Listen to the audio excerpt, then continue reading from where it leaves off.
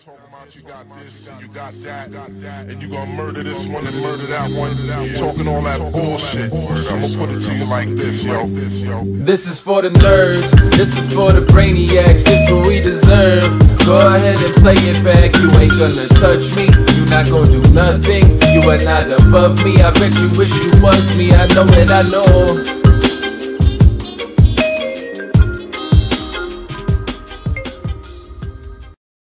What's up, everybody? Welcome back to another episode of the Only Friends podcast.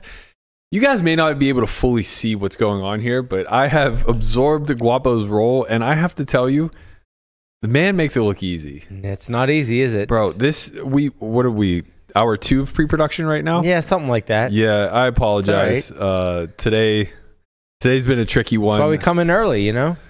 That's right. Welcome to the show. As always, the tortoise, young Landon Tice. I'm here sometimes. Is this the last we're going to see of you? No. I mean, there's Poker stuff today, but I'm here.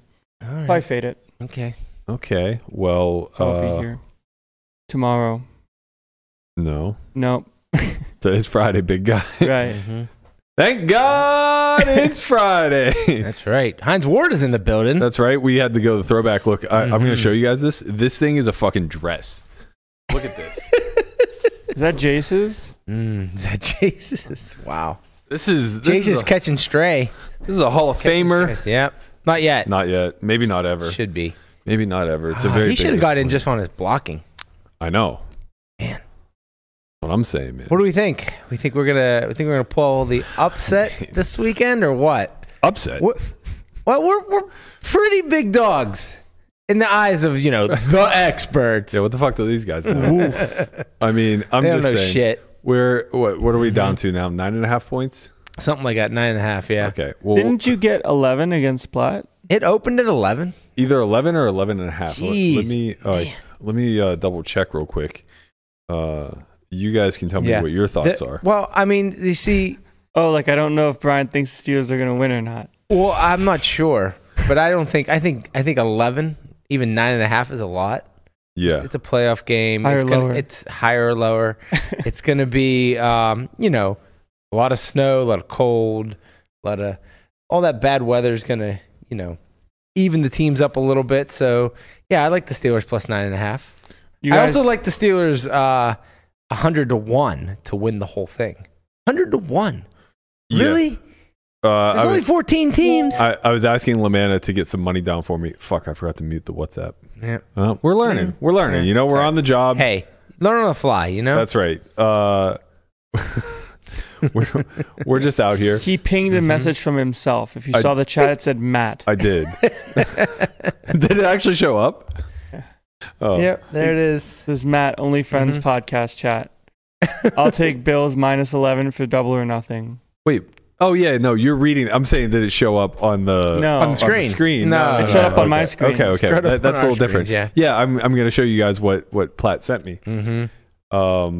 Just have to bear with me for a second. Yeah, but, that's all right. You get there. This is just so easy. Guapa makes it seem like it's so fucking hard. It's so hard. Yeah, it really is. It's so dumb how he's difficult this learning is. this stuff. Well, you're too. also talking at the same time and running and hosting and running the show, which is difficult. Now you have to switch, screens and get assets and also talk. I could do this. I could do this in my sleep if I didn't have to actually talk to you guys in the same process. Yeah, in the same vein. But yeah, I mean, we can make it the Tortoise Landon show. This is this is very tricky. Where are we at here? Steelers, Bills. Okay, so you're dragging it across. Incoming. Okay. So this is what Platt sends me, and he goes, "Double or nothing. I'll take Bills plus or Bills minus 11." Wow, double or nothing on it was $1,000. $1,000. $1,000. So here we are. Damn. We're out in these streets just printing because much like my man Sean Perry, they moved the fucking lines for your boy. That's right. You know what I'm saying? They really did. That's how you know you're on the right side of things is because they moved the lines for your boy, and now I'm just printing EV. Now look, I'm not saying that I'm gonna go 27-0 all the time. We all know that doesn't happen, but I'm out here. My shoes are off. I'm grinding. grounded. My brain's working so I can get you these fire picks of the Steelers minus 11. Get on it early. The funny part about it is he probably did take the Steelers plus 11. Yeah, actually. I mean, you don't got to be that fucking sharp to know that if you're betting against Platt, you're probably doing something relatively right.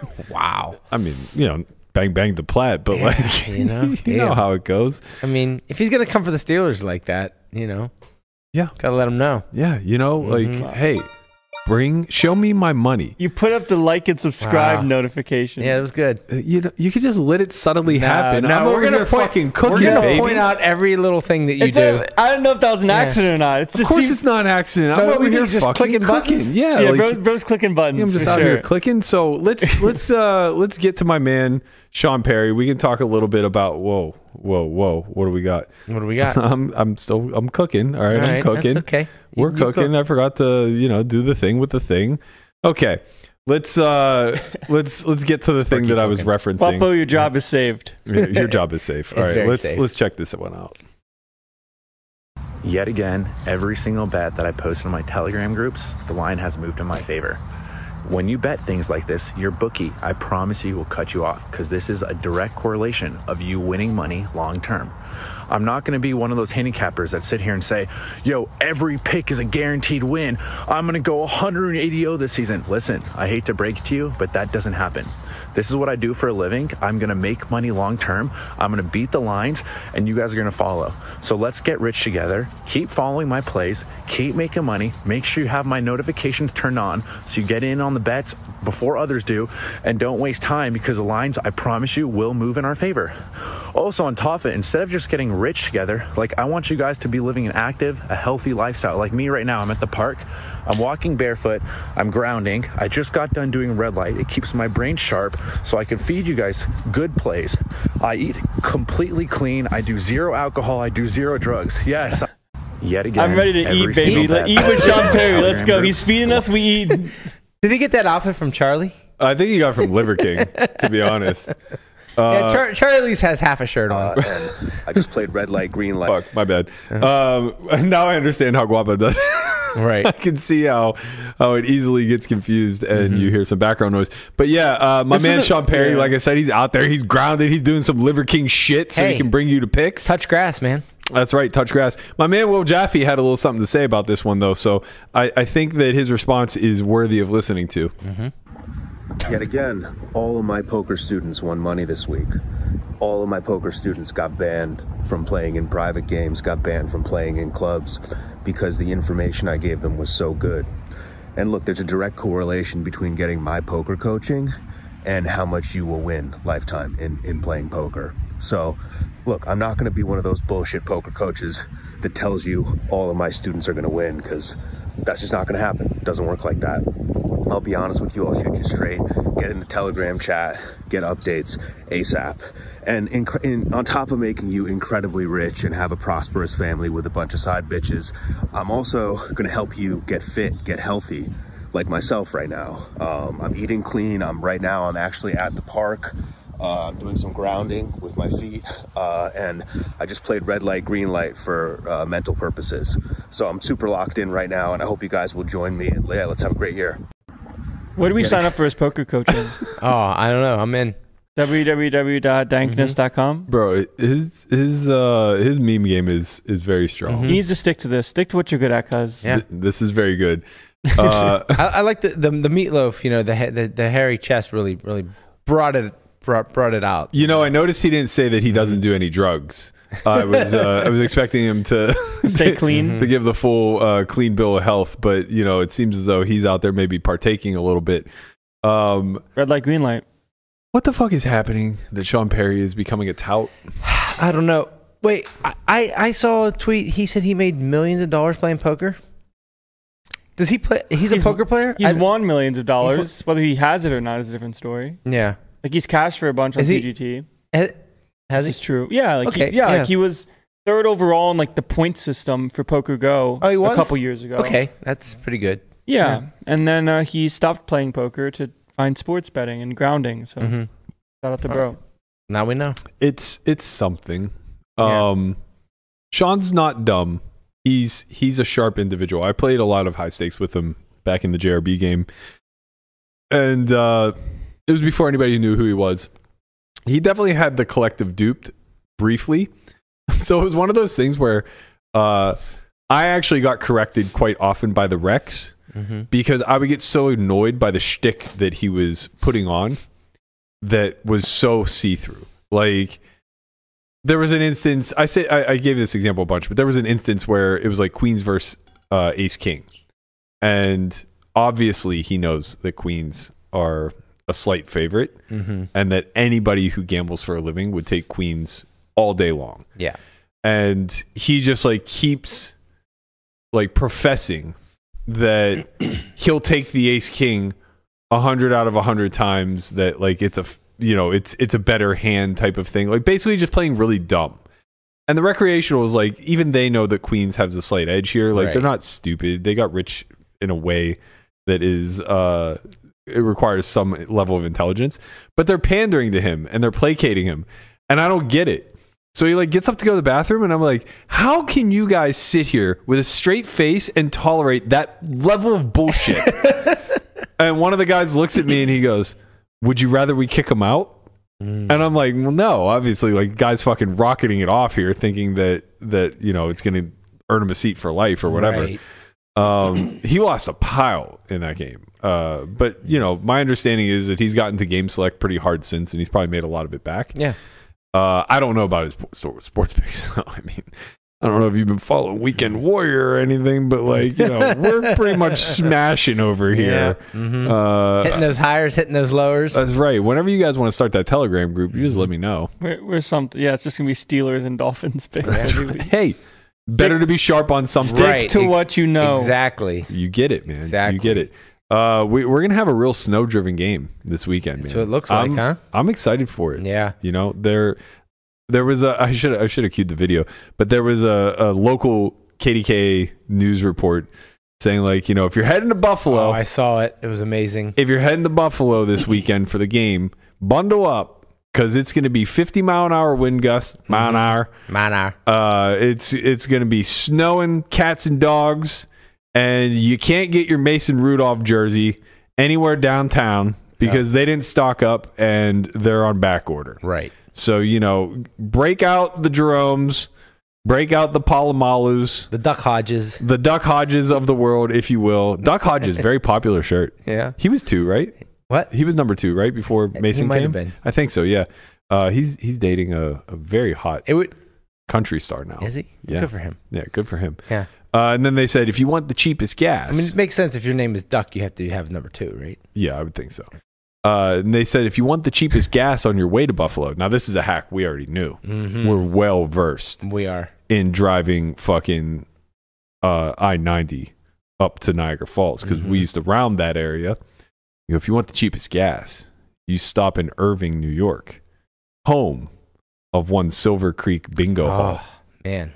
Back where it all started, Brian. That's right. It was a bingo hall. We never played bingo there. We never played bingo. Well, no. Well, we played a little bit of bingo, but different in the form of 2 cards. Yeah. 2-card bingo. 1-1 no limit, Landon. 1-1. $3 rake. Plus $2 for the bad beat jackpot. You ever hit that? $40 maximum buy-in. No, but I did make a Royal Flush there, and they gave me a white polo shirt that said Royal Flush. That's true. Seneca. Yeah. Irving. Yeah. Silverton. I actually believe Silver Creek. I think Silver Creek is since closed. Yeah. You still have that shirt? Closed. It's got to be somewhere. I don't have it. It might be back in my parents' house. I feel like this is something Chico has. Next time he just rocks Where's the shirt that you still have? What shirt? There was a shirt that you had of like an All-Star. The 94 All-Star jersey? Yeah. I'll wear it one of these days. I was going to gift it to Lamanna for Christmas. Yeah, that would be. I don't want that. God, that would have been so fucking base. If I didn't earn it, I don't want it. I earned that Royal Flush. That's right. I earned it. That is true. Oh man, yeah. So you get your gas there because I think $2.99. No taxes, right? That's right. Yeah. It's an Indian reservation. Get cheap cigarettes too. Old PJ, he likes to go up to the PJ, my neighbor, former Navy SEAL. He gives me the old hoorah every time I go home. By the way, Perry's gonna get not to go on a side tangent here, but Perry's gonna get his face mushed in one of these days by a fucking actual Marine whenever he's ending all of his Instagram videos with hoorah as he's fucking touting a bunch of picks and scamming people out of however Maybe much. he was a former Marine. No, he wasn't. I can fact check that one. Look, yep, there it is. Not as lean, still as mean, always a Marine. Still was not a former. But yeah, PJ, man, big smoker, loves to go to Salamanca just to hit the slots and get some cigs. He comes back with those generic-ass filterless, whatever, Salem's, I think. I don't know. Man. Loves it. Man, I miss those days. I tell you. Round in the old Seneca Niagara. I'm headed to Canada. Yeah? Yeah, I'm going to Montreal. You've decided you're going? I am. It's locked. Well, assuming I can get my passport. Locked in. Mm-hmm. I'm going to get my passport renewed or whatever the fuck happens when you lose one. You have to go to the embassy. Yeah, I have to go to Arizona. You going to Arizona? Next Friday. Why not? Trust me. Tammy did the research. It was the fastest way to like get in and get out of a city. I could have went to LA, but I had to be there at 8 a.m., so I would have had to go the night before. That's miserable. Yeah, I went with Jenna on the LA trip. Yeah. But took a day. For me, I'm trying to do this as quickly as possible. So I didn't want to go to LA like 9 p.m. the night before, get a hotel, spend the night, battle traffic to get to the fucking place by 8 a.m. Miserable. Battle traffic back to get to the airport by like noon and then get back here like mid-afternoon. Mm-hmm. Instead, I got a 1 p.m. or 12:30 p.m. Appointment in Tucson. Southwest flies direct. So I land at 11, Uber, get the passport, Uber back, home probably by 3. You can get the passport like immediately. That's the plan, at least. That's you're trying to speed run the passport game. I made an emergency appointment. Mm-hmm. They give you a 3-day emergency window. Made it. And yeah, I'm. It seems as though that's all I have to do. I have to show up with money, a passport photo, and proof of travel. Most of the time, is passport stuff like bad. Free, but because it's expedited, it costs money. Mm-hmm. Well, it's not free, but it's cheap. Yeah, it's going to cost me like $400. What's happening in Montreal? So WPT Global, they are hosting a meetup game at Playground during one of their tournament series up there. Mm-hmm. So it's going to be myself, Schwan, and a few others. We're going to be playing, I believe it's January 31st. So once again, I'll be spending my birthday weekend at a casino. Yeah. But this time I'll get not Borgata, so you'll be all right. Yeah, I'll get to see the lovely faces of our Canadian brethren. And we're hosting a meetup game, I believe, on the 31st at Playground in Montreal. Then there is a main event, day 1A on the 1st, day 1B on the 2nd, and day 2 on the 3rd. So I'm going to be playing in that. And, make sure it doesn't conflict with the Steelers AFC Championship game. Fuck, I didn't even consider that. Nor should you. No, I did consider that, actually, Brian. I actually, believe it or not that I was considering the AFC Championship, but I was considering Super Bowl weekend. Oh, okay. Because I was like, I'm not going there. Right, if it's Super Bowl weekend. During the Super Bowl, while the Super Bowl's in Vegas. Right. That would be insane. Yeah. So I looked, and the Super Bowl is the 11th, I believe. It's the 8th or 9th, maybe. Sounds right. Yeah. I don't have easy access to it. Oh, yeah, I do. There we go. It is... Oh, yeah, you're right. The 11th. Yeah. Yeah, okay. Sunday the 11th. So I'm there the week prior, which means it's off week. Yeah. I'm there during news week, Yep. I guess there's no Monday night. They would never do a Monday night champion. It doesn't matter. Monday's my birthday anyway. I won't be traveling. So I'm traveling Tuesday. Yeah, there's no Monday night. Yeah, so actually... When it's all said and done, how hilarious is this? When it's all said and done, we're going to have a month of shows of just mostly you and me, a little Landon sprinkled in. Yep. And then whenever Conrad finally gets back, I leave the next day. Handoff. Come fucking do it, buddy. Guapo will be back at that point too. Yeah. So, we're trading you for Conrad and Guapo? Yeah, I think it's a fair trade. Yeah. I think it's a fair trade. 2 for 1. Yeah. What are you getting at here? Landon? I was just making sure I knew what the trade was. Oh. Okay. Mm-hmm. Well, now you know. There it is. There it is. Okay, let's we got a user submission today for In the Muck. Let's get mucky. He's really in the muck. So let's get to this one. All right.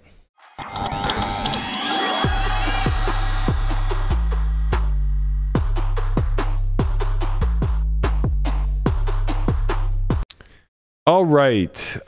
We have a very special submission from one of our esteemed Discord members. All right. Big shout out to, hold on, let me get the name. Oh, I thought I needed to click on it to bring the name up, but no, it's just R. R. Yeah, I got tricked. All right. Big shout out to R. Big shout out to R. How you doing out there, R? Mm-hmm. Don't leave us hanging. Respect to my guy. He is playing 1-3 no limit, and in this particular instance, he's going to be the button, and he is going to be 150 big blinds effective. Not that it matters, but do we know where he's playing at? We don't. It was not disclosed. Could be a home game. Could be a home game. Not if it's one of Will Jaffe's students. Could it be? That's true. That's right. Respect to Jaffe. So in this instance, it's going to fold to him on the button, and he's going to have king queen offsuit. His name is actually not Vic. I just forgot to change it. All right. So he's going to open 4x to 12. Seems like a good And flop. how do I pause this thing? Whoa, okay, let's go back. Okay. Ooh. So he's going to stab pretty big here. He's going to go for the old 75%er. Okay. And he's going to get met by a call from the big blind. Now, queen 7 deuce. This is chunky. This is a greedy bet. Very greedy bet. Seems dry and advantageous for us. I would say so. So turn 4 doesn't really change too much. We're going to see the old big blind just take the lead here. Okay. He's gonna lead for 40%. Jesus, take the wheel. Game is gone, bro. River 3. We're going to see another like hedgy-ish bet of, I guess, like 40-ish% again. And Vic feels like he was in the blender here. He's going to elect a call. Not Vic, but R. He's going to elect a call with the old king queen. And even though the replayer won't display it, he gets shown the bad news of 5-6 of diamonds for his opposition. Okay, so they had backdoors on the flop. Yeah, 6 high. Yeah, backdoors. So let me read what his question was in the muck. As you know, maybe that will frame things a little bit better. He said, "My question is, was my pre-flop or flop sizing too small, given the villain decided to continue past the flop? I can't help but feel I went too small somewhere. I figure on the end I was crying calling against a set or maybe a weird as hell 2-pair that the big blind just decided to defend with, and I don't think I have any folds here." So I think this is this mindset that people have, and I've noticed that it's like they think they can control, and you've spoken to this before, Berk, where they think they can control what the other person's going to do. Like it's just like, oh, well, if I'd have just bet bigger, they would have folded their flush draw, and then they wouldn't have got there, and I would have won the pot. Well, I should have just bet bigger. It was a big mistake not to do that.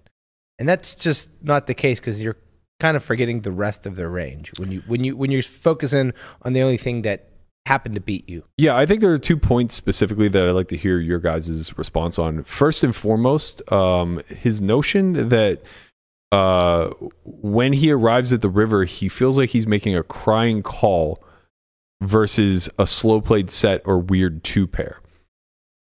Now, he faced 40% on turn and river.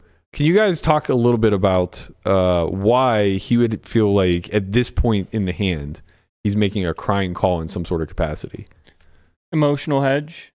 That's all I got. Yeah, I think maybe when like you have the lead in the hand and then all of a sudden the villain takes the lead out of position, you just think like, well, they must have just improved a lot enough to take the lead and be comfortable with their hand, because if they're like check calling leading, they're saying they don't care if they get raised. So then I guess maybe you just think, well, I just have 1 pair and that's not enough. But the fact that they bet 40% on the river, and that should not make king queen indifferent. No. but like shot. Somehow it did. It just kind of it made like the specific person. It just breaks like game flow where standard, no limit, live, small stakes, whatever. Like there's always the bets and the checks, and it goes check call, check call, or if somebody raises, they're gonna mostly barrel the turn a ton. There's not much of the disconnected lines of the check raise, check, or the lead never really happens anyways. So when the lead does come in, it's that feeling of my hand's really good and I bet big on the flop, but now he says that he has a better hand than top pair. So now I'm kind of scared and not sure if my hand's good anymore. Yeah, so to catch everybody up that may be listening on audio, the situation is folds to the button. We raise with king, queen off to 4x. Big blind defends. Comes queen of clubs, 7 of hearts, deuce of diamonds. Check, bet 80%, call, turn 4 of diamonds. Break flow, lead for 40%, call. River 3 of spades, bet 40% again. Call down with king, queen, and get shown the bad news of 5-6, which is a backdoor nut straight. Now, what I was trying to kind of pull out of you guys, and I really need to hammer this home because we got some in the mucks lined up for next week that are going to challenge this concept. Mm-hmm. But specifically, this is what I'm talking about when I say that you need to have the mindset of just pay. So these situations, I definitely agree with you because it's just like, if not this, then what? If not this, then what? So like, right, like put that on a t-shirt. No, right. So like, I disagree with like a lot of situations where like they're just gonna always have it, but in this situation, they just didn't put enough pressure on you. They just have too big of a range here for you to fold. Like it's not like you bet all 3 streets and then they check raised you on the river. Right. That's different, right? That you're just going to get shown the nuts. Now, you're not going to get shown a bluff. I want to defend my just pay narrative a little bit, and then I want to kind of talk about some of the things that you guys mentioned here because I think they're worth mentioning. So first of all, when I'm talking about just paying, like, look, I understand the advice that I'm giving you guys. Like, you're going to lose money. My advice for you is to call with the worst hand and give them money. No, not that. Not over the long run. You're not going to lose money over the long run, but you're going to lose money until you adapt to the other aspect of the game tree. It's not that it's a mistake to pay. What's a mistake is that you're not aggressive enough with the rest of your hands. Mm-hmm. So because you're not bluffing enough, then yes, when you're put into a position to bluff catch, they have it because they view you as being value-centric. And this is applicable to almost everybody listening to this in the low and mid stakes, Guapo included. I wish he was here for this. I know that he's convinced that he's like redlining these people to death, but you're not. What's happening is you're barreling with fucking pairs. Mm-hmm. And you're getting calls and then folds or just immediate folds, right? Or your C-bets are getting through on the flop. Getting your C-bet through on the flop, yeah, of course, that adds to your red line. That is not what we're talking about, though. Right? Like, that's just clearly taking advantage of an imbalance in the pool. Mm-hmm. And you're making immediate EV because they don't defend enough, whatever. Point being is that when your river bluff frequencies aren't high enough, when your turn bluff frequencies aren't high enough, when your check raise frequencies, your check raise bluff frequencies aren't high enough, then yes, the entire pool itself, you included, will converge on making really tight conservative folds because nobody's showing up with the nothing. However, if you are the aggro guy in the game who is going for it with value and going for it with bluffs, people start to fight in ways that you wouldn't ever be able to predict. You will start to see a lot more random hands in that check raising range by your opposition. You'll start to see a lot more randomness in these breaking of flow turn donk lead spots, right? Mm-hmm. Now, with that said, the biggest reason why I'm saying just pay is almost a preemptive punishment to you. You need to develop a callus around the idea of it's okay to lose with the top of your range. Mm-hmm. Right? If you don't ever develop the mindset of certain hands are worth certain amount of pot share, and if I happen to lose when they are worth that amount of pot share, God bless. So be it, right? This happened yesterday where I bet 2 pair, got jammed on, and I'm like, well, I mean, I'm probably going to lose, but the hand's too good. I'm not going to worry about it. Right. And your win rate's not going to be predicated on making these folds. If anything, your win rate's going to be predicated on not making them. Exactly. That's precisely it. And I understand when you're in an environment where it's like you just get shown a better hand time and time again, they're that predictable. It's like, yes, that's true, but it's a trap.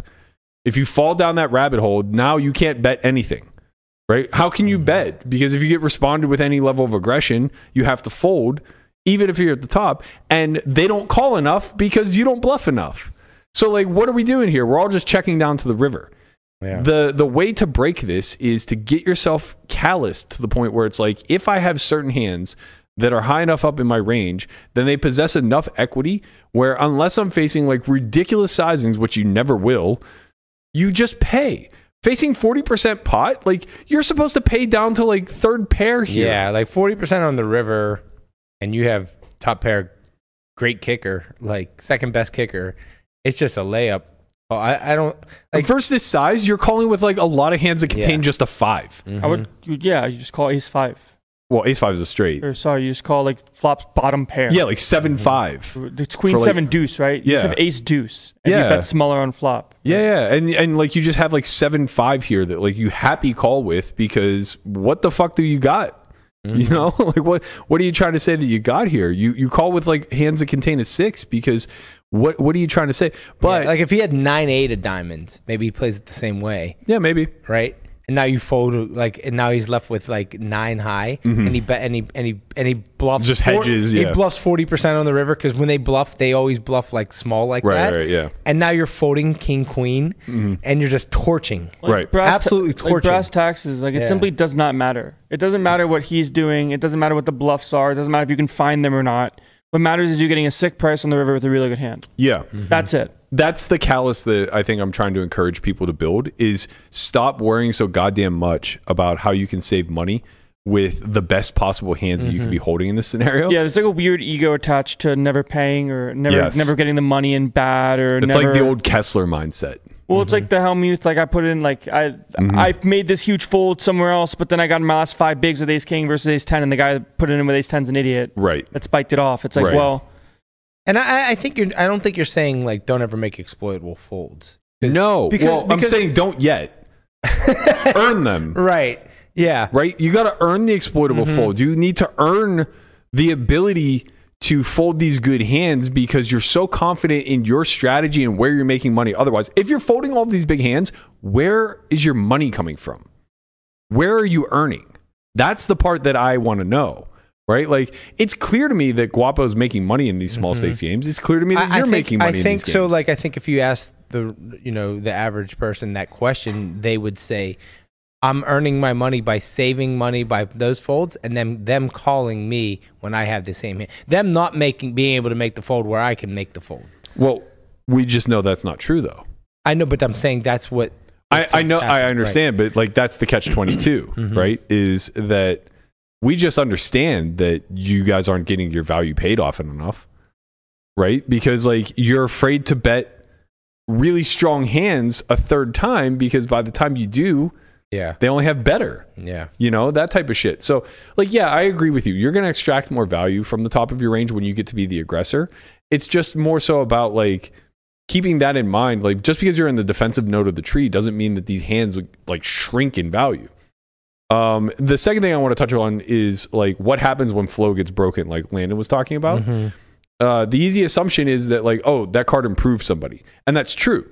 Generally, when someone breaks flow, it's going to be because something about the texture of that card in particular gives them the impetus to want to bet. More 2 pairs, more straights, more trips on a paired board. It's like a middle or small, right? These are spots. It's like when you see middle card pair a lot, you see a lot of leads. Yeah. Right. Come in. And that in theory makes a lot of sense because you now have a large concentration of those sort of hands like as the defender. You checked and called a bet and they placed a bet. So your range is tighter. Yeah.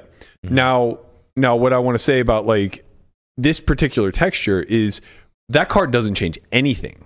All it does is bring diamonds. It doesn't really improve any 2 pairs. Like if bro has 7-4 or queen 4, God bless. Like what are you going to do? You're not trying to mitigate your loss here versus like these hands that make up 1% of his range. Right. You know, that just simply doesn't matter. But what he does do is pick up a lot of backdoors now. And sure, there's a world where like he has a set and he was planning on check call, check raising, but then got scared because he thinks you aren't going to barrel the 4 and chooses to lead instead. Yeah, that world exists. Or he just has like queen 10 and now he wants to protect his hand. Those hands fall in the same category. Yeah, I think, bet to find out where I'm at. I think the fear is after big bet on flop on rainbow board, the backdoors aren't that relevant or necessary. And sure, sometimes like bro has weird straight thing, but we're not here to predict if he has weird straight thing. Right. We're here to just Does it make a reasonable amount of sense to have a flush draw? Kind of, if they have a pair with it. But now, why would you lead it? Right. I don't care. Like, honestly, I don't care. I don't care because it doesn't happen. I don't care because it doesn't matter. Yeah, I don't need to figure out why. And I have a king and a queen. I can just raise here for value. Exactly. Like, it's fine. Exactly. And I think you touched on the last point that I wanted to make, where he was asking if his sizing was too small on the flop because 6 high found its way to the river. Like, this guy made a bad play. How can I go? Like, can I go 2x pot to make him fold 7 high, no draw, and only get continued on by better? Yeah, that doesn't sound very good either. Yeah, you'd never want that, right?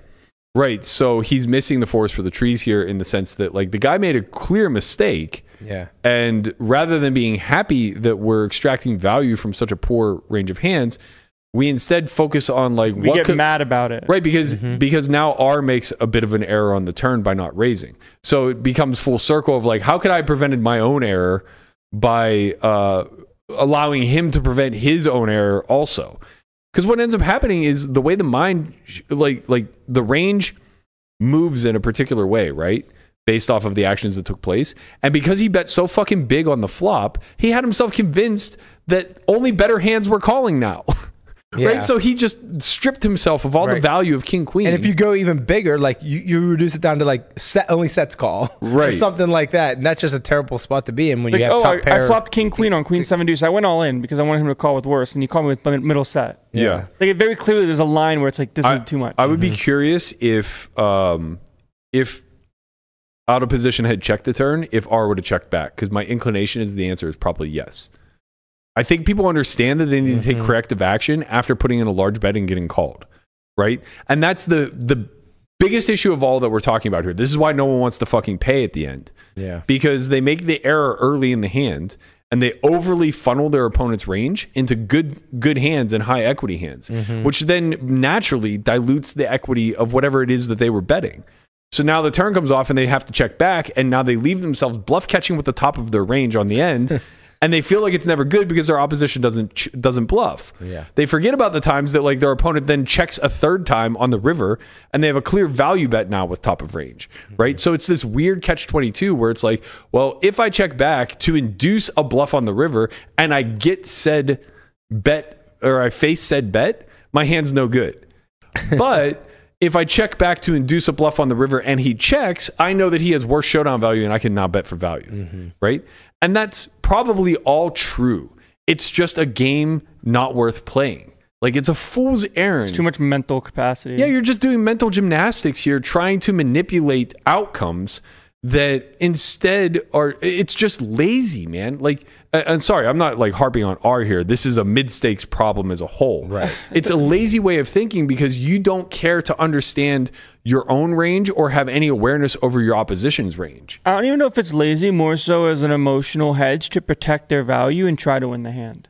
Where it's like, if I have the best hand now, how do I continue winning the hand, even if it means I don't get value on the river and they improve? Right. So it's a lack of desire of playing the quote-unquote game. It's not the optimal strategy. It's a strategy that lets you win. Yeah, well, not just let you win, but let you win less. Emotionally hedge so that you're not losing with good hands. You're trading real dollars for mental cope. Yeah, it's like the notion of like just jamming aces pre, right? Because you don't want to have to play them post and then deal with the fact that sometimes they get cracked. Yeah, I mean, I make this mistake sometimes in some lines where I'd rather not play the uncomfortable river and get value on the turn, and sometimes it actually does forsake value.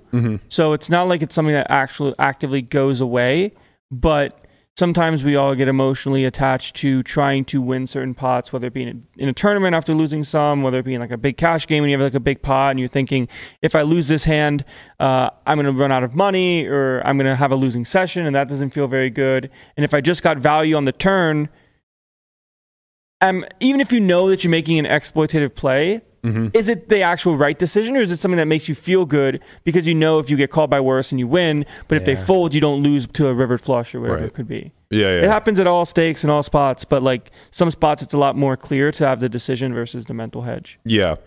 So the big takeaway here, if we want to just summarize, I think is to just understand that your ability to control outcomes or even to control actions by your opposition is near zero. All you can really concern yourself with is what your exact hand is worth and what your range is incentivized to do. So it becomes hyper important to have some concept of how board textures work and how they interact with your range, how board textures allow you to be aggressive versus passive, and how your range then will shift dependent upon if you took an aggressive action or not. So, betting 75% pot on the flop is certainly not a thing. Like we're pretty confident of that, unless like the big blind is just ridiculously tight. Mm-hmm. If he's ridiculously tight, then yeah, you get to have big bets, but it's because you don't get to bet very often because he just has really good hands. That's never going to be the case. He has good hands when he continues. I guess that's not never the case, right? Because like there's certain on this texture. Yeah, but I'm saying like there's certain like old man coffees and there's certain like players who just are very, very tight. Now when you raise the button and they respond with a call, you're like, okay, they do have a tight range because this person just plays super tight. Yeah, perhaps. Perhaps. But I mean, I'm saying that's a specific situation. That's really not incentivizing you to bet larger. It's just incentivizing you to bet less, right? Less frequently. It's giving you more checkbacks on Queen 7 deuce. It's the weird in between of you don't bet as much because if you get check raise, it's really annoying. But these people don't really check raise; they just check call. So how bad can a bet really be? Well, if you're betting into a 12% range with a 60% range, it's going to be bad. Yeah, it's going to be very bad. If they have a range that's supposed to be 3-betting pre almost exclusively, then yeah, it's going to be really bad. But that's neither here nor there. That's not the point that I'm trying to make. The point I'm trying to make is such that you can't control the response. You can't control the outcome. All you can really control is how you derive value and EV based off of the hand that you hold and the range that you currently possess, matching with the board texture. Yeah. So the desire to bet large here because you have a value hand is very, very ill-advised. You don't have good bluffs that want to go 75% pot here, especially when your range is infinite. If you're opening a proper button range, you have like 60% of hands.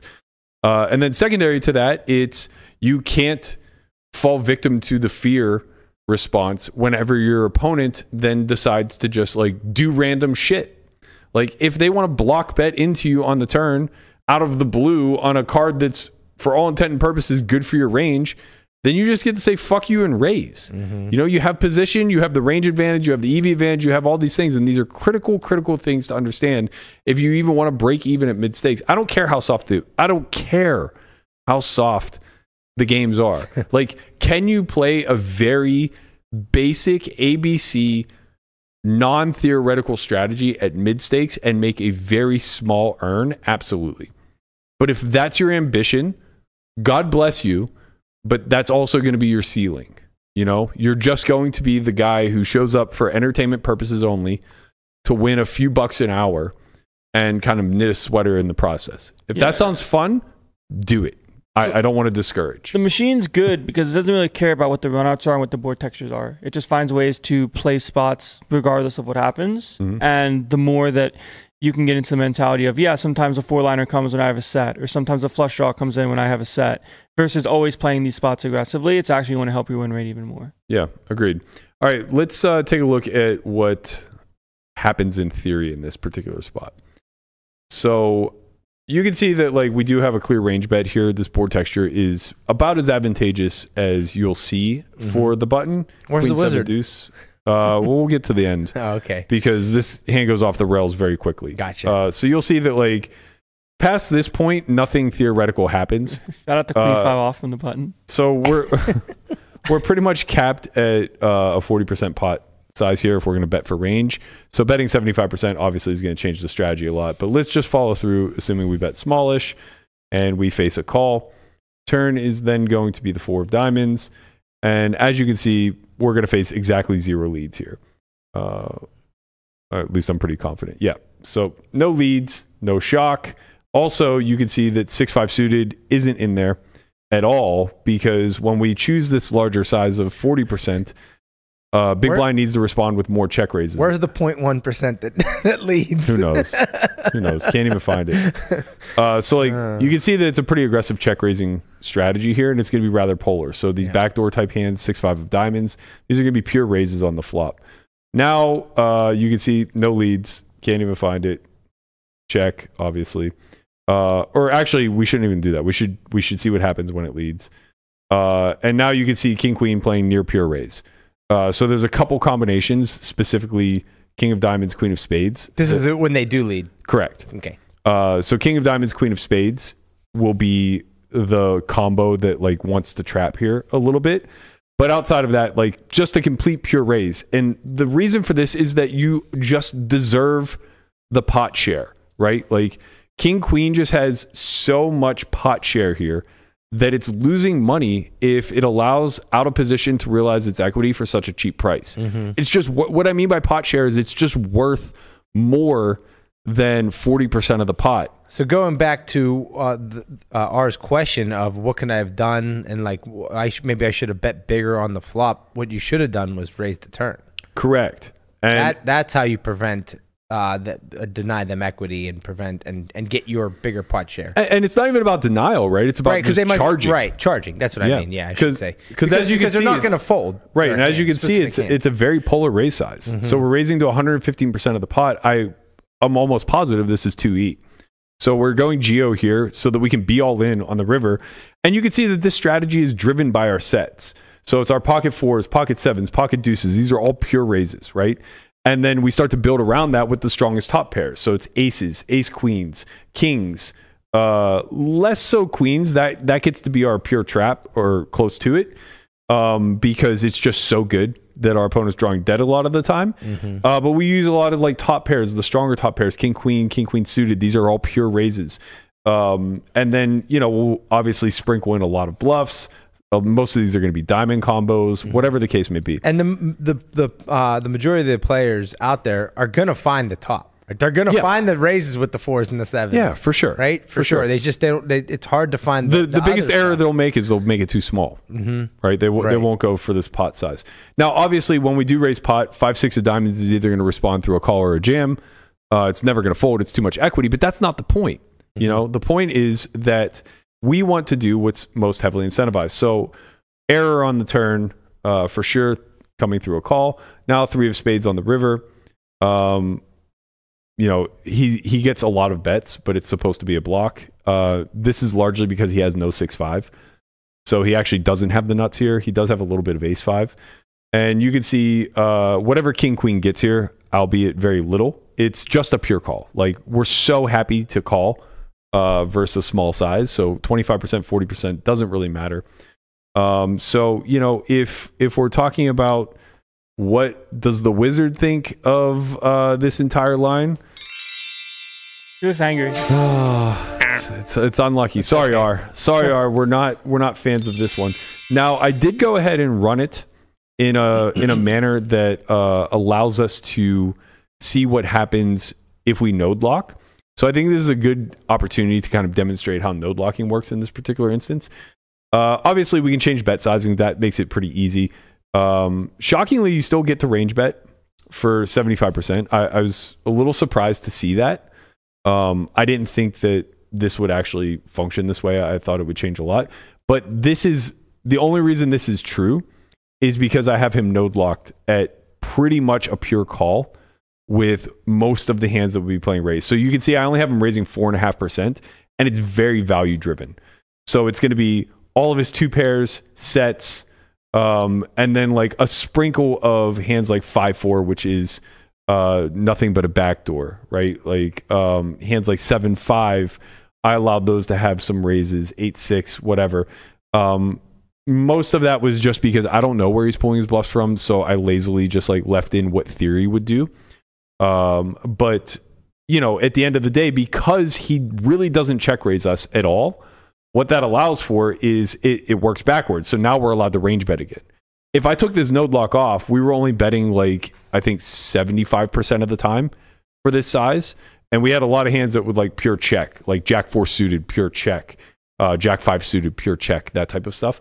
When they don't respond with enough aggression, which I think is going to be very true in the live realm, then we get to c-bet a lot more freely, of course. But we're taking advantage of the fact that there's an exploit available, right? And we have to correct for that now on future streets.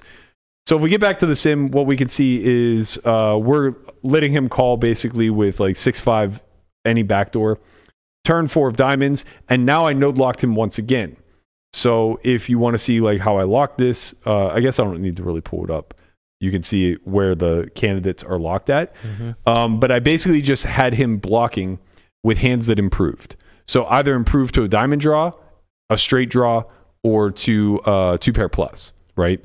So I have him blocking with like sets. I have him blocking with like queen 4 suited. I missed the 7-4 suited one, but that's kind of okay. I have him leading here a high percentage with like 6-5.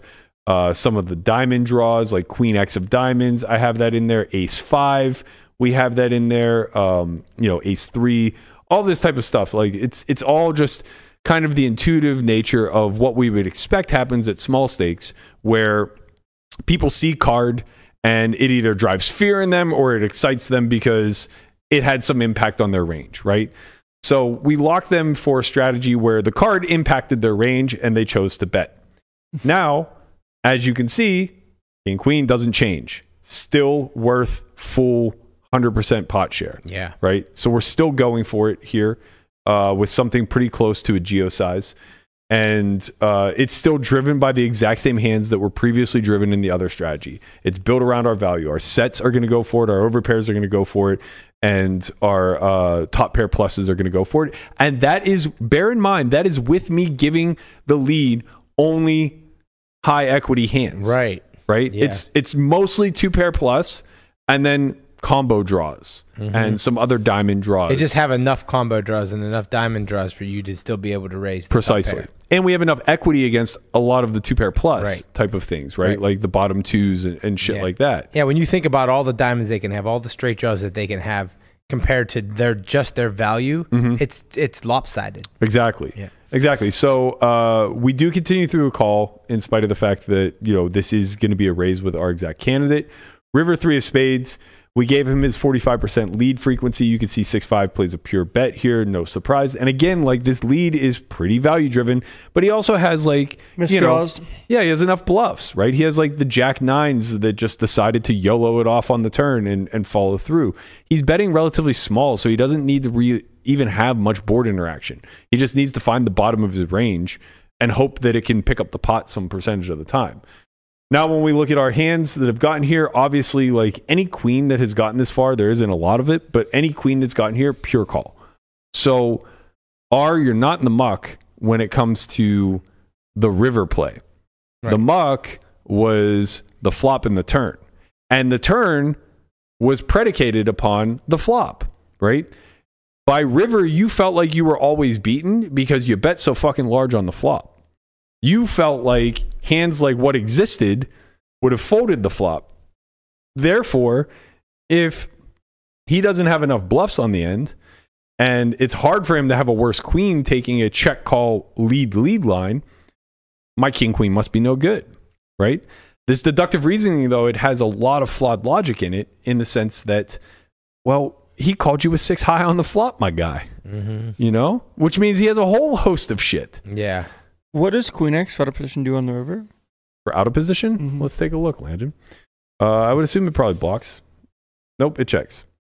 Yeah, this is why you can't really bet. A little bit of blocking. This is why you can't really raise the king queen. The offsuit queens are the ones that are doing... actually, it's just queen jack that checks. So it's his best queen checks. Everything else does the blocking. That kind of makes sense, right?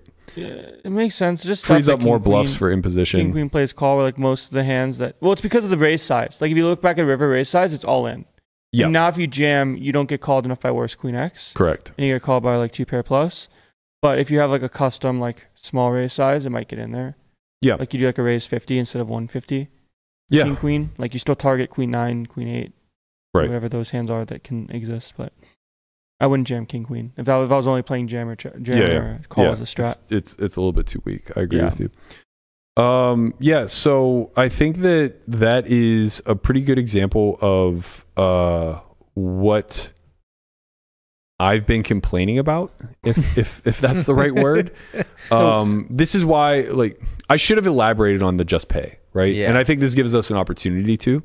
It really just comes down to controlling your sizings and understanding your range, right? Like at the end of the day, when I say just pay, I'm really just telling you, like, stop sweating the coolers and start understanding that most of the money is being made actually, quote unquote, in the muck. Right. So if you find yourself in the muck and you would like to submit a hand for us to go over on one of these segments and see if it's wizard approved, be sure to head over to our Discord channel. You can find that. I have it. I keep making this mistake. I keep saying it's pinned to the Only Friends Twitter account, but it's actually pinned to the Solve for Why Twitter account. Right. So head to @SolveForWhyTV.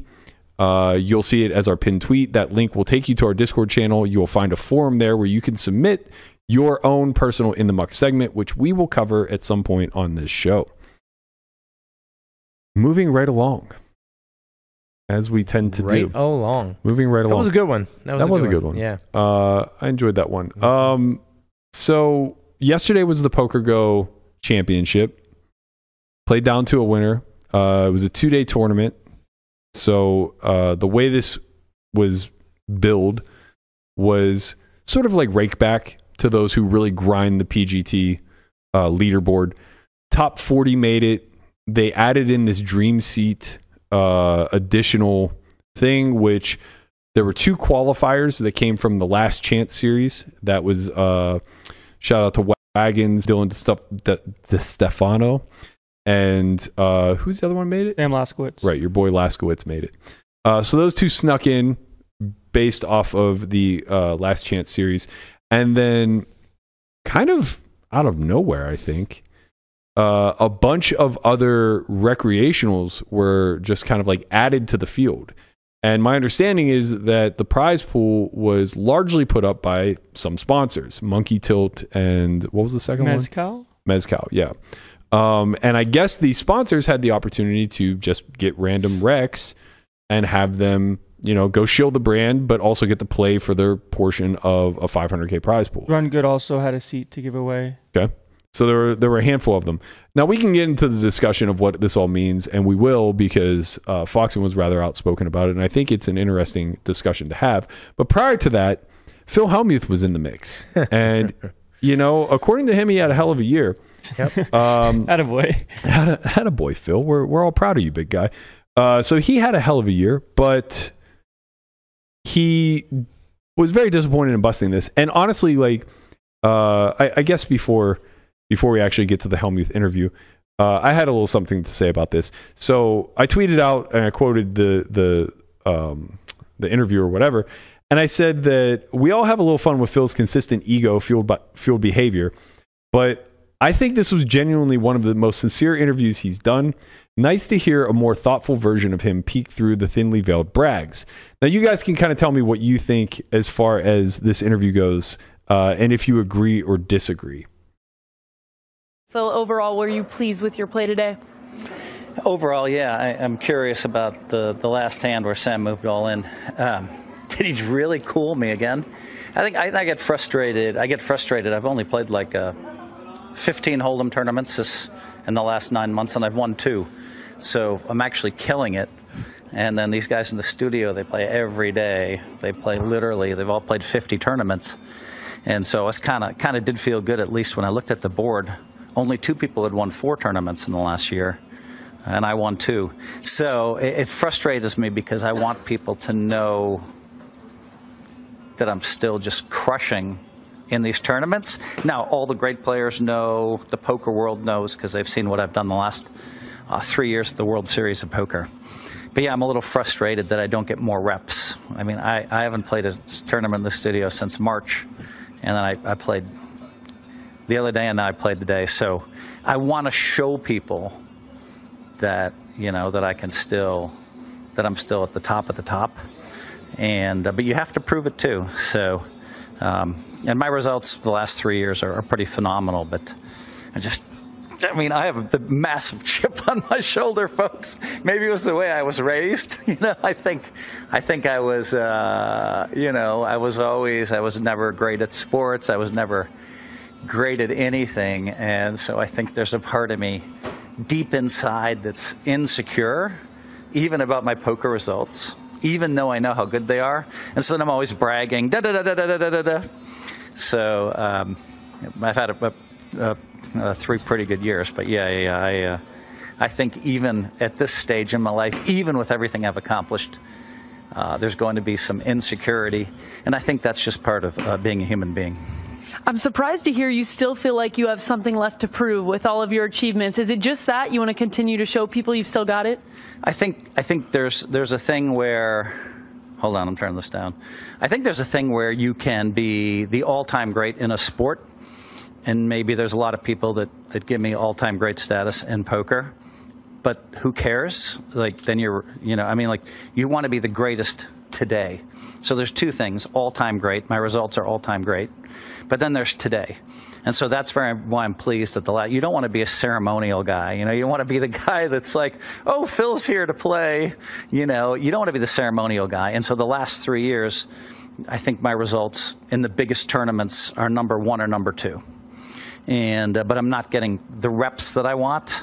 So that's pretty cool. But I mean, like, you just never know when your time is over. And I think, based on what Doyle and a lot of the other great players did, they were all great into their mid-70s. And so that gives me quite a bit of time to achieve my goal of 24 World Series of Poker bracelets. But yeah, there's always insecurity. There's insecurity about friendships. There's insecurity about, about life in general. And I think everybody listening to this can face that and recognize that. And you would think, wow, Phil knows he's great. Phil knows this. Phil, and I'm like, yeah, I don't know.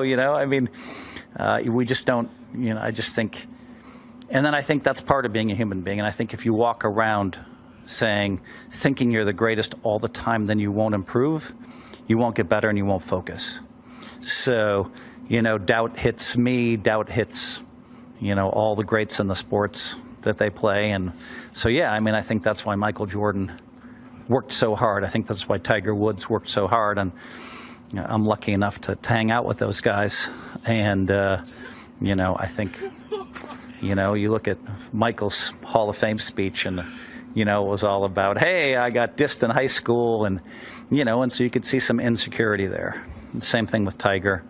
And so I think that no matter what you accomplish, you're still not going to walk around all the time. Now, I walk around happy 90% of the time, but 99% of the time maybe. But yeah, interesting discussion about insecurities. Here I am laying my heart out. Oh, I'm insecure like everybody else on the planet. Thank you for the time, Phil. Guys. It's like, I will be seeing you. All right. Wow. Honestly, that was, yeah. I think that's as close to humble as Helmuth is capable of, to be quite frank. No, for sure. He still had to let us know that he hangs out with Jordan and Tiger, but it was still humble. The overall arc of the interview was humbling.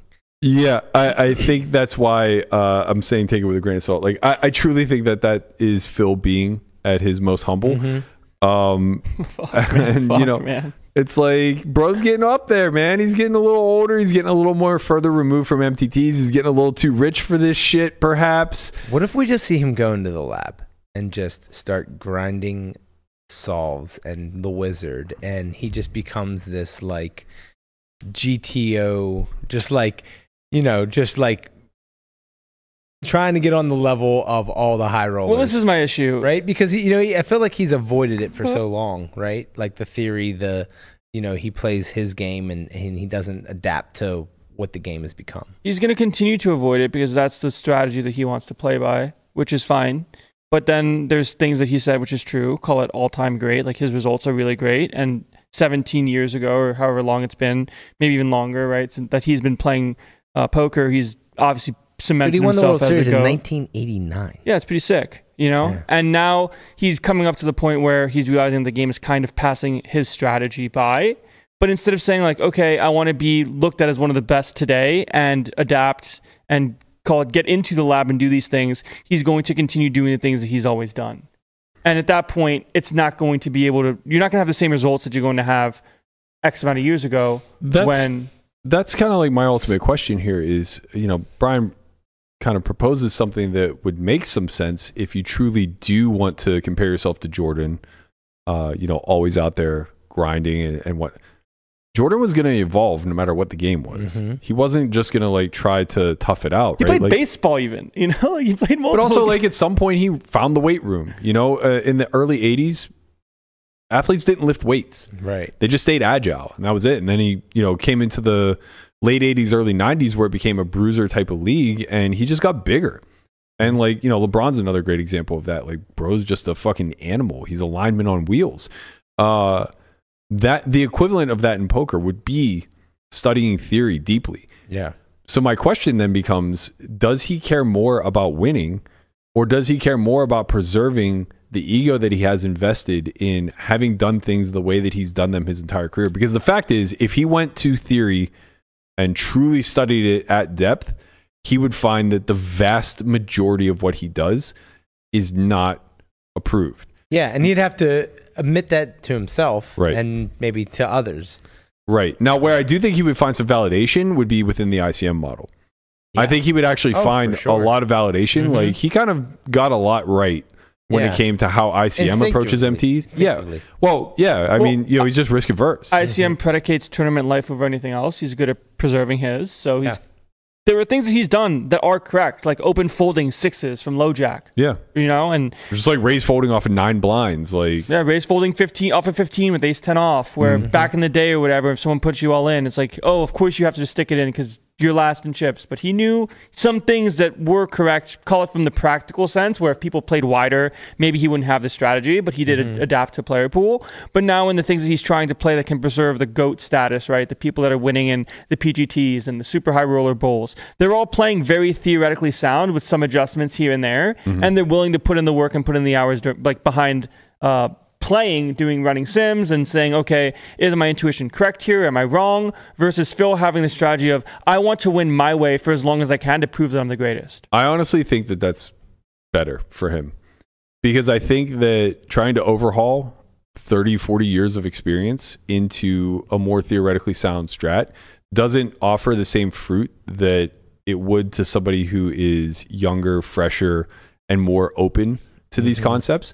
Because the fact of the matter is, he's not going to become he's too rich, and no offense, but too old to put in enough work to be more theoretically sound than Chidwick. The drive isn't there. Yeah. Right. But even if it were, it's just the resources, he's living such a life of abundance, the resources necessary to get better than Chidwick at theory. Yeah, you got to be 21, poor and hungry. Right. He'd have to. This is literally have to be all he does. Right, day in and day out. And does he want to give up his life for that? Right, Jordan at 40 isn't trying to go out and figure out how to be better than Kobe. Yeah, it's just you pass the torch. You just recognize game recognized game. I can't at this age do what you do now at 19.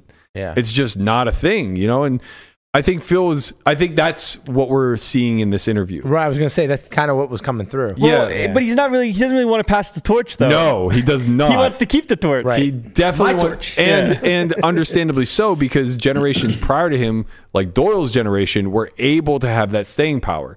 The game really froze in time for quite some period. From the 70s to the boom. Yeah. The game was just frozen in ice, and nothing really changed. Doyle's super system, he wrote that in the late 70s, early 80s. Something like that. It was still applicable in 2003 whenever we first got a hold of it, right? But by 2008, this book may as well have been shredded. Once Let There Be Range and more in-depth theoretical concepts started to come to the forefront, you can't just fucking jam all in with a draw, bro. That's not going to cut it anymore. And I think that that's kind of the issue that Phil has to suffer through, is that the game is the game is going through an iterative process maybe it was at first every 10 years, and then it was every 5, and now we might be down to every 1 or 2 years, right? And that's just really difficult to keep up when you've already made your money. So unfortunately for his ego, he's not going to remain at the top, and that's okay, bro. What you've done is remarkable. Yeah. It's unrivaled, and it won't be challenged, because the fact is the top and the middle are just, the gap is closing day after day after day. Right. Variance is truly choosing the outliers in most scenarios. So it's that wasn't the case back when he was playing. No, best players won more. Right. Daniel and Phil were going to be Daniel and Phil regardless, barring them hitting some streak where they go broke. So far above the rest of the field. Correct. Yeah. I mean, I was playing Poker Go stuff. Daniel was on my table talking about how poker was back in the day. He was 3-handed in a limit tournament for a bracelet, and he was saying that people would just start folding blind versus blind with king jack off pre-flop. And it's just okay, this Daniel's going to win because he's simply better and knows that you can't do these things. So variance isn't going to pick the winner. He's just going to win. And everyone was even in chips. And then after a few levels or whatever, he had 80% of the chips in play are three-handed, and it's not a surprise. Right. But that's how tournaments used to be. Right. Now it's just like you play a no-limit three-handed final table, and you're playing a super high roller. Everyone knows how to put the chips in correctly and responsibly. Yeah, and I think honestly, like, let's move on to the next era. Like, whether he wants to pass the torch or not, like, it'll get passed. And I think that, like, we'll all have a lot more respect for this version of Phil, which, you know, he still was able to keep his ego intact. Like, he's still able to remind us that he has 17 bracelets and he's going for 24. He's still able to remind us that he's richer than maybe the top 10 winners on the fucking PGT tour or whatever. Like, he's able to he's able to kind of like stick a finger in our eye and say, like, hey, just so you know, this is what making it fucking looks like. Hey, and the way they're giving out bracelets now, he might get there in the next couple of years. Maybe. I don't know, man. I don't know anything about anything when it comes to tournaments, but I do know that like the boulder always moves, right? He gets 24 bracelets. He didn't say he wants 30. Yeah, sure. Well, of course. Sure. He's not going to get to 24 and say, I'm out. Well, it depends on his age. If he's 70, he might. True. You know, at some point you guys spend some time with the grandkids. Yeah. You imagine if it's like he's like 80. He's been like he getting and like he turns. We all thought 80. Doyle was going to get his 11th, right? And it just never happened. Yeah, but like, could you imagine he's like 80 and he just finally gets that 24th bracelet and he just rides off in the sunset. Yeah. God bless. I hope it happens. Way to do it. I truly do hope it happens. It is the odd thing when it comes to ceremonies, but then like having these outfits for the main every year. Yeah, it's weird. Like, I don't want to have all these ceremonies. It's like, well, you make an entrance. Well, you know, the thing is, I think he's done it for so long and so many times that I don't think he can stop now. Right. He just can't. Right? It's a thing. It's a thing. It's his thing. Yeah. He's not going to stop doing it. Like, not one day he's going to wake up and be like, you know what? I don't want to have a big entrance. How long ago did that? Was it been always? Like, I don't know. I don't know the lore. So it wasn't always this theatrical. He used to.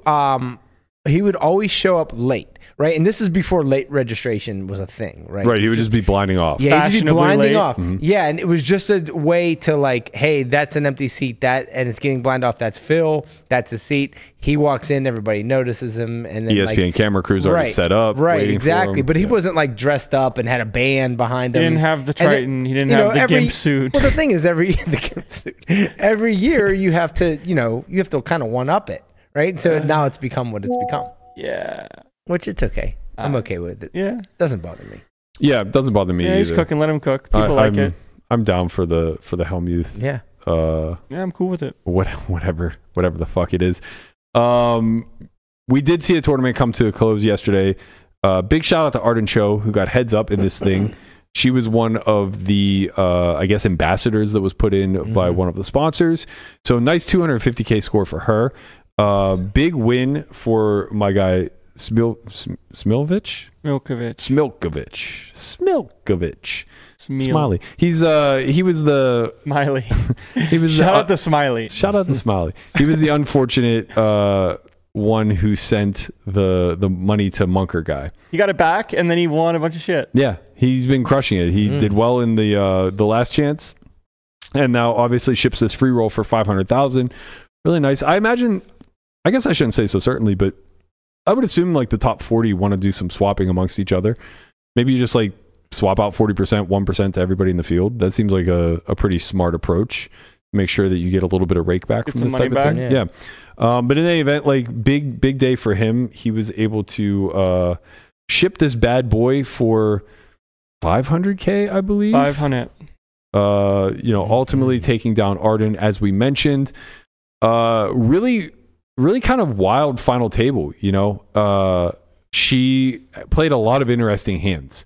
And at one point, I believe 3 or 4 handed, held the chip lead all the way down to basically heads up.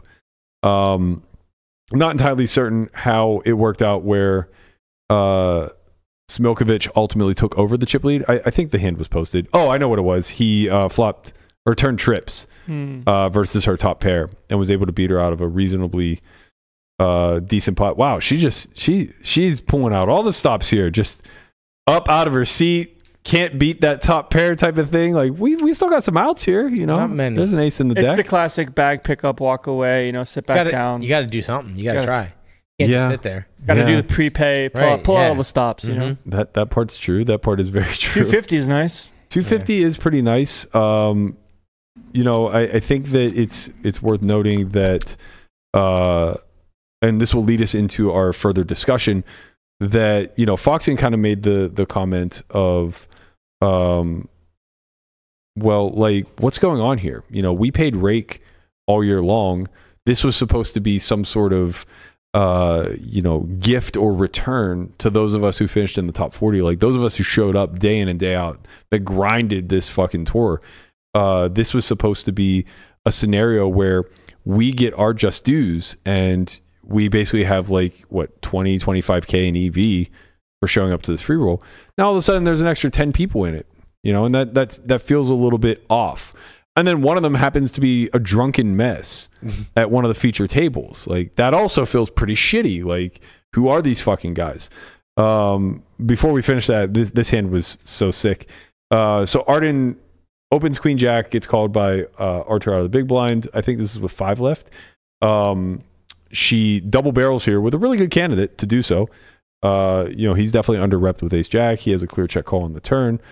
So nothing really to see here. But the river tends to get a little bit spicy, We see I'm just gonna fast forward because these guys take so goddamn long.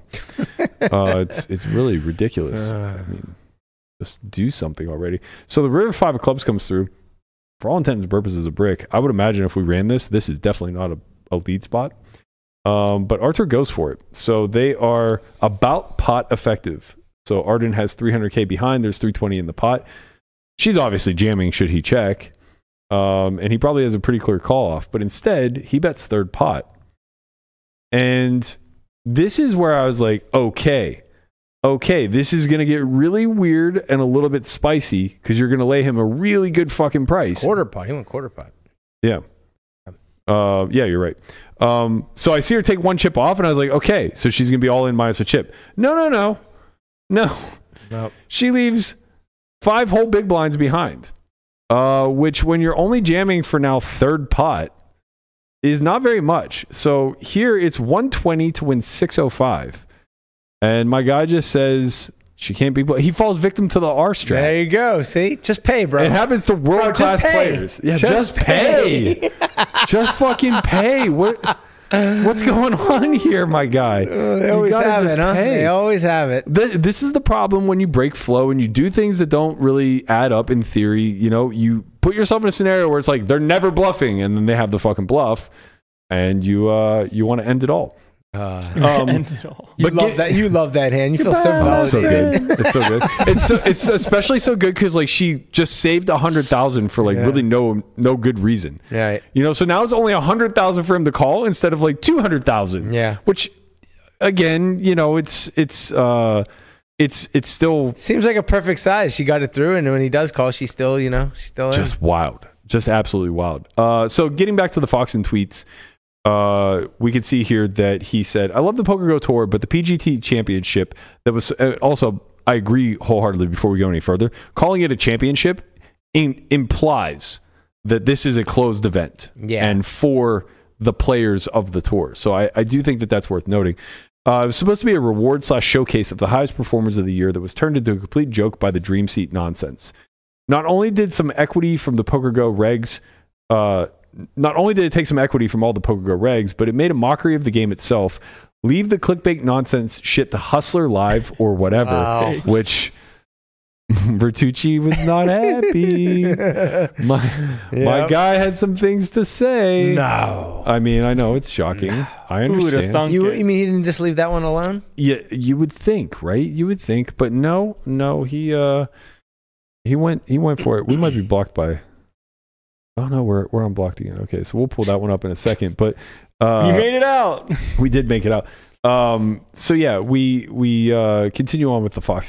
He said, "Leave it up to the Hustler, whatever." Believe it or not, people enjoy watching high level poker. We don't need to race to the bottom to get views, especially in an event that is supposed to have significant prestige. Don't get me wrong, Poker Go Tour giving back to the players like this is incredible, and I'm extremely grateful that. I only take issue with the execution that turned into something different than what I believed it should be for poker, the PGT business model, and players. What do you guys think about Foxen's response here. Let's start with Landon, because I think that you initially, when you were talking about the PGT Tour, you kind of had a different take on it that I think a lot of the public also shared in. Yeah, before you realize it's an overlay tournament, adding more people to it doesn't actually help. Right. Like, I was initially under the impression that adding more people was better for the tournament. Yeah. But it's not. Right. It's a free tournament. It's a free, yes. Right. So since they're not actually putting up a buy-in, it's problematic now to add more people, because effectively your seat is worth free EV. Right. You put up $0, your seat is worth $25,000. It's like infinite ROI, right? Because you can just make 40K minimum off of zero. No matter how bad the person is you're bringing into the tournament, the more people you bring in, then the value of your seat goes down. Yeah, and this is easily exemplified for anybody who doesn't quite follow, is what if they invited 1,000 people? Right. Dead money is only dead if they're putting something up. Right. It's otherwise just a drain, because it's impossible to have a negative ROI. Right. You didn't put any money up. Right. So everybody in the field has a positive ROI, and the more people you put in the field, the lower that ROI becomes. Correct. Right. So, and I should qualify that as the lower the dollar amount that ROI is worth, because for everybody it's infinite. You put up zero and you can win something. Yeah. So it's infinite, but the dollar amount decreases. So, they add 10 people, your seat may go from like 25K in value to like 20K in value. They add 100 people, it might go down to like 2K in value. Right. They add 1,000 people, and now all of a sudden it's like $200. And what are we even fucking doing here? Now, obviously, that's not what happened, but the point is the scale. Right. The point is the point, right? So I think whose response do we want to go to first here? Let's look at mine first. I didn't have much to say on this subject. I was just kind of perusing through the replies, and I found one in thread where Foxen was responding to David Williams. David Williams basically just said, sorry, I went to you guys. That's not what I wanted to do. So David Williams basically said, a good solution / compromise to the PGA Championship Pro Dream Seat debate is to have two tournaments, which I think was kind of like what you were proposing, Landon. Yeah. Kick off with a Pro-Am Invitational, free roll fun event similar to the current one, with more fun players, and then a championship for top leaderboard players with a buy-in and added money. Must play the first to play the second, to give players a chance to play with the top pros in the arena. I don't necessarily know if I agree with... I think it should still be closed. But, nevertheless, I think that this is... Find some ways in for some people. Yeah, this is like a pretty reasonable solution, I suppose.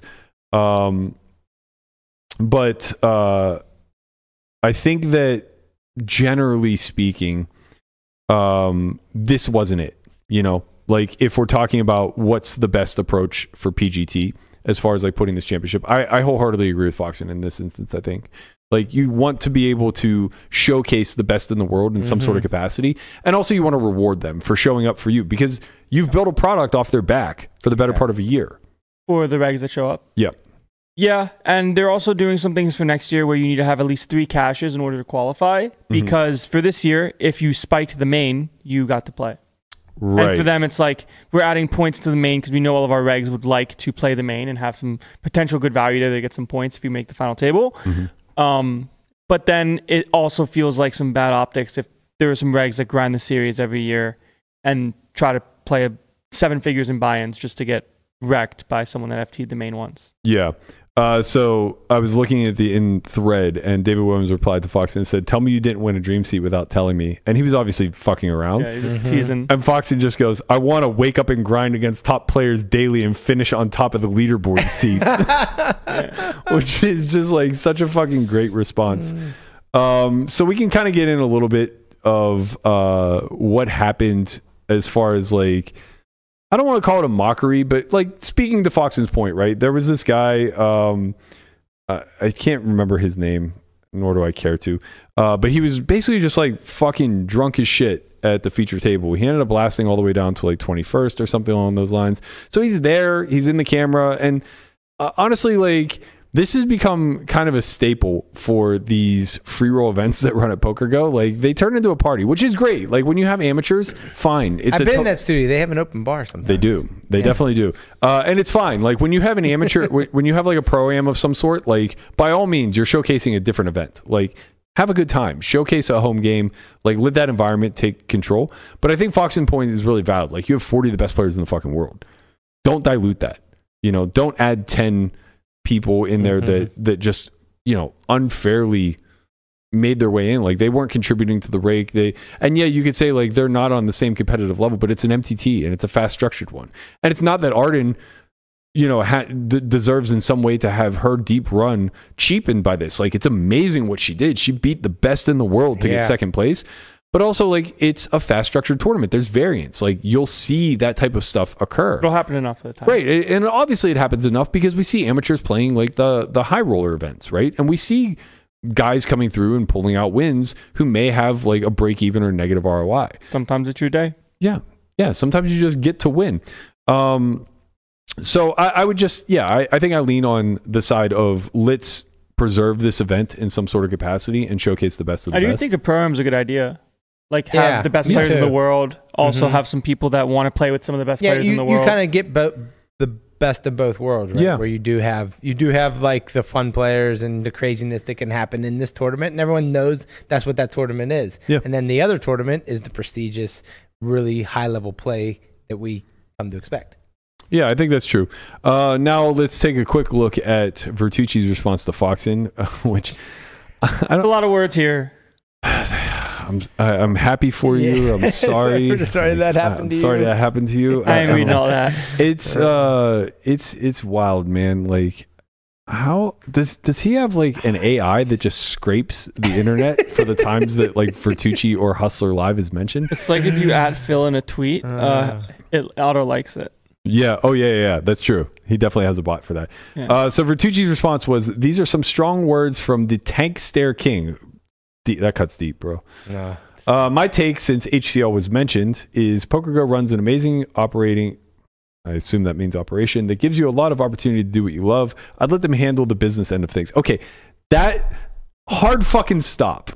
Like, that is so aggravating to hear that stance where it's just like, hey, bro, just shut up and dribble. Okay? Like, you're in the league. Just shut up and dribble.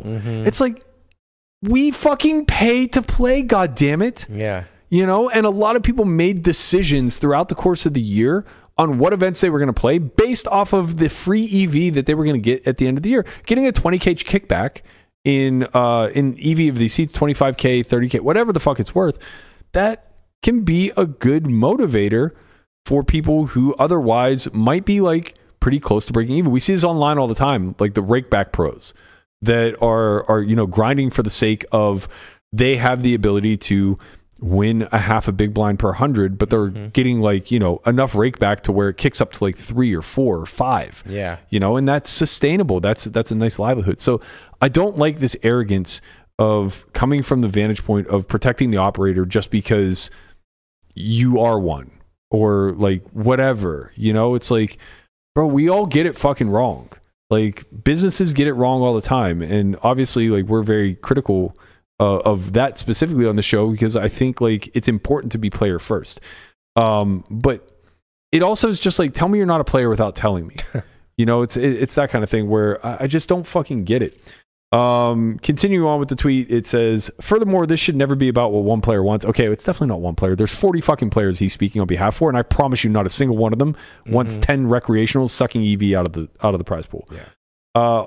All that free poker and clickbaiting has grown poker for all of us in the community. Many new players have come into our community because they enjoyed watching HCL.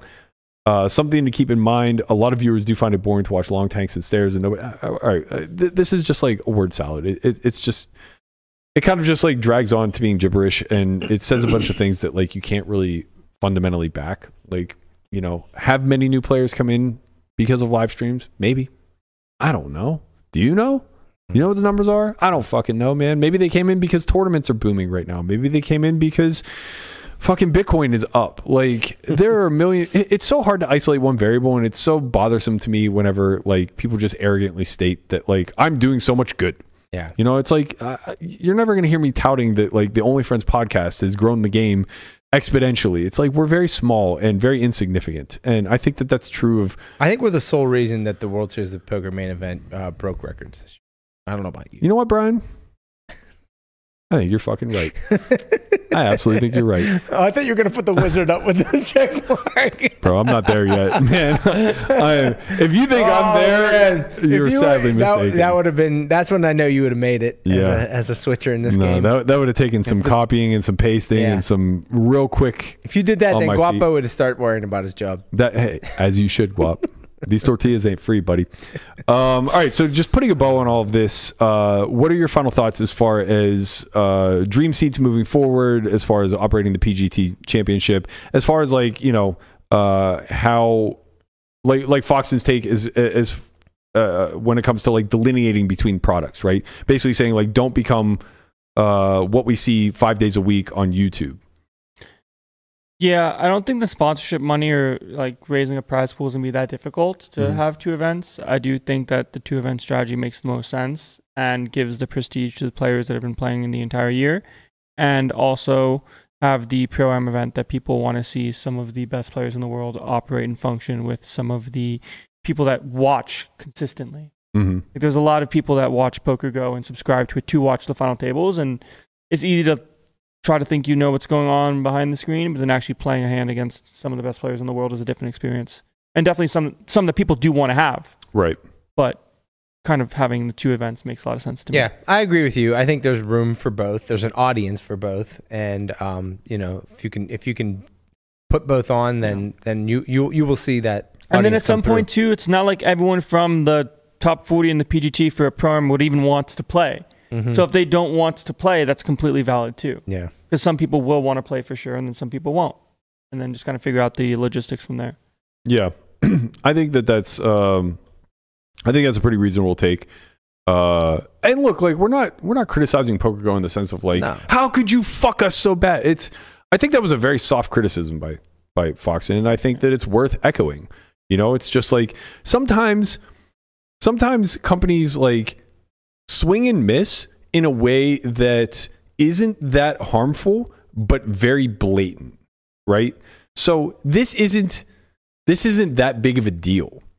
It took a couple $1,000s out of, your high rollers' pockets, and they're all going to live, and they all appreciate what you do anyway. They get breaks through whatever. The point is like, it's not life or death. They didn't like completely ruin the value of the event or anything along those lines. But it's such a tone deaf swing and miss, right? It's completely misunderstanding what the event meant to the players. Like the spirit of the event. Not just the spirit, but like truly what it meant to them, right? Like it's an absolute it's an ability to like EV farm in some sort of capacity, right? And then on top of that, it's an opportunity where nobody's risking anything and they just get to battle straight against the leaderboard, right? There isn't a wreck in the field, as far as I understand. Like, I don't think any wrecks made it into the top 40. Maybe, though. I might have overlooked it. Anyway, doesn't really matter. Point is like, this isn't your usual 25K, 50K open event where 10% of the field, 15% of the field is kind of deadish money. This is like the best of the best competing for a very large prize pool with nothing up for grabs. And that's a model that's worth proving if you're Poker Go, because that's the direction we want to start to see things take. If we want to see elite talent and put it on display, we need to be able to incentivize them. And a free roll like this, where they're playing for 6 figures or 7 figures in prize pool, and 5 figures in EV, is a great fucking starting point. It's almost like paying them an hourly. Yeah, to some degree, right? So I think that like that's just what we're saying, is that it's a real big miss, and it's a blatant miss to anybody who's really thinking about what this event means to the audience, what this event means to the players, what this event means to poker as a whole, to the growth, to the potential modeling moving forward as far as like things that are sustainable.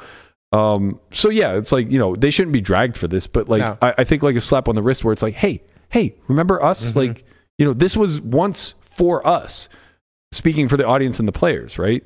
And you kind of took that away now, whatever, you make it for the sponsor instead. Yeah, and the good news is it's a pretty easy fix, and I'm sure Poker Go come next year is going to rectify this and make it back to what it was, and because they're very good at listening to the players and what the players want. And yeah, I agree. I'm sure they'll do that. I do think the dream seat aspect does make sense to have celebrities and casual fans play together for a have the prize. Dream Seat tournament, right? And like that fine. Like if you want to include that as a part of the overall PGT championship, where it's like the winner of the Dream Seat tournament then gets to play the PGT championship, fine. Yeah, like it's one person. One person doesn't matter at all, and then that becomes one person you can profile, right? It's the amateur that gets into the PGA Tour. That type of thing. They increased the field by 25%. Exactly, that's a big difference, right? And I think that's significant. All right, let's get out of here. We've been dragging on and on. We got Twitter Tuesdays that I missed 3 shows in a row, so we're going to wrap on that. Okay. And we asked you, what are your 2024 poker resolutions? Mine obviously is to play online more. I can't wait for that. Course, that's the amount of people who thought I was serious. I thought you were serious at first. Are you serious? How? I just thought you were serious at first. I put the skies emoji up. I think that's how you filter the people that follow you on Twitter but don't watch the show. Right. It was almost like it was almost like the thing with you with the cat, and it's like, who is this? And it's like, it's Berkey with a cat. Oh, thanks. Yeah. Yep. Chippy at Stugat says to stop the bleeding. I feel you, bro. I love it. I feel you. Brandon G. Smith says to get to 5 flags on the Hendon mob, so he's looking to go international. My guy, let's go. Chris at Baloo 711 says to stop believing that the Miz Reg can actually bluff the river because he should. They just never do. LOL. Bro, just pay. Just fucking pay. I'm an idiot. I have you guys on screen. I was gonna say something, but I didn't know if you had the capability. Bro, I'm slow over here. Okay. All right. Sam Warren says flop more sets in No Limit Hold'em, flop fewer sets in PLO. Yeah. I get you. I get you, Sam. I understand. SCM Burrow at Burrow12345 says to finally find the right spot to use my one time.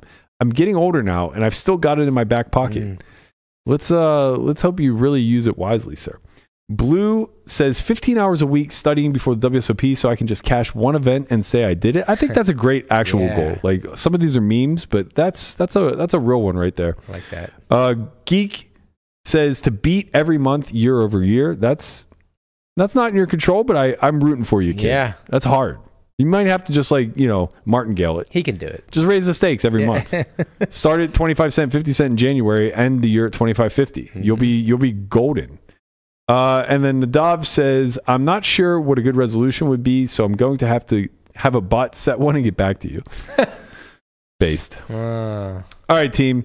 That's going to do it for us. We are off for the weekend. We got the Academy coming next week. So what we're going to do actually to bring you the podcast at the normal hour of 11 a.m. is we are going to record in the evening after the Academy. So you guys are going to get it live still the following morning at 11 a.m. I should say live to tape.